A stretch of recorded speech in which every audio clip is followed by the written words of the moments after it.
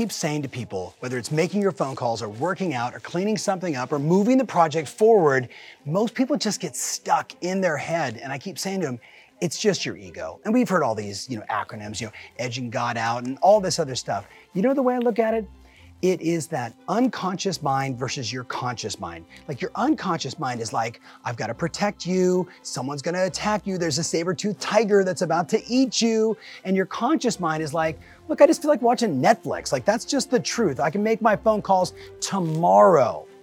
And then I reflect on all the time I spent with David Goggins, all the interviews, bringing him up at the summit, having him just talk about his experiences. And the thing that I always remember with David, and I know for some people, he could be super polarizing, and I honor that.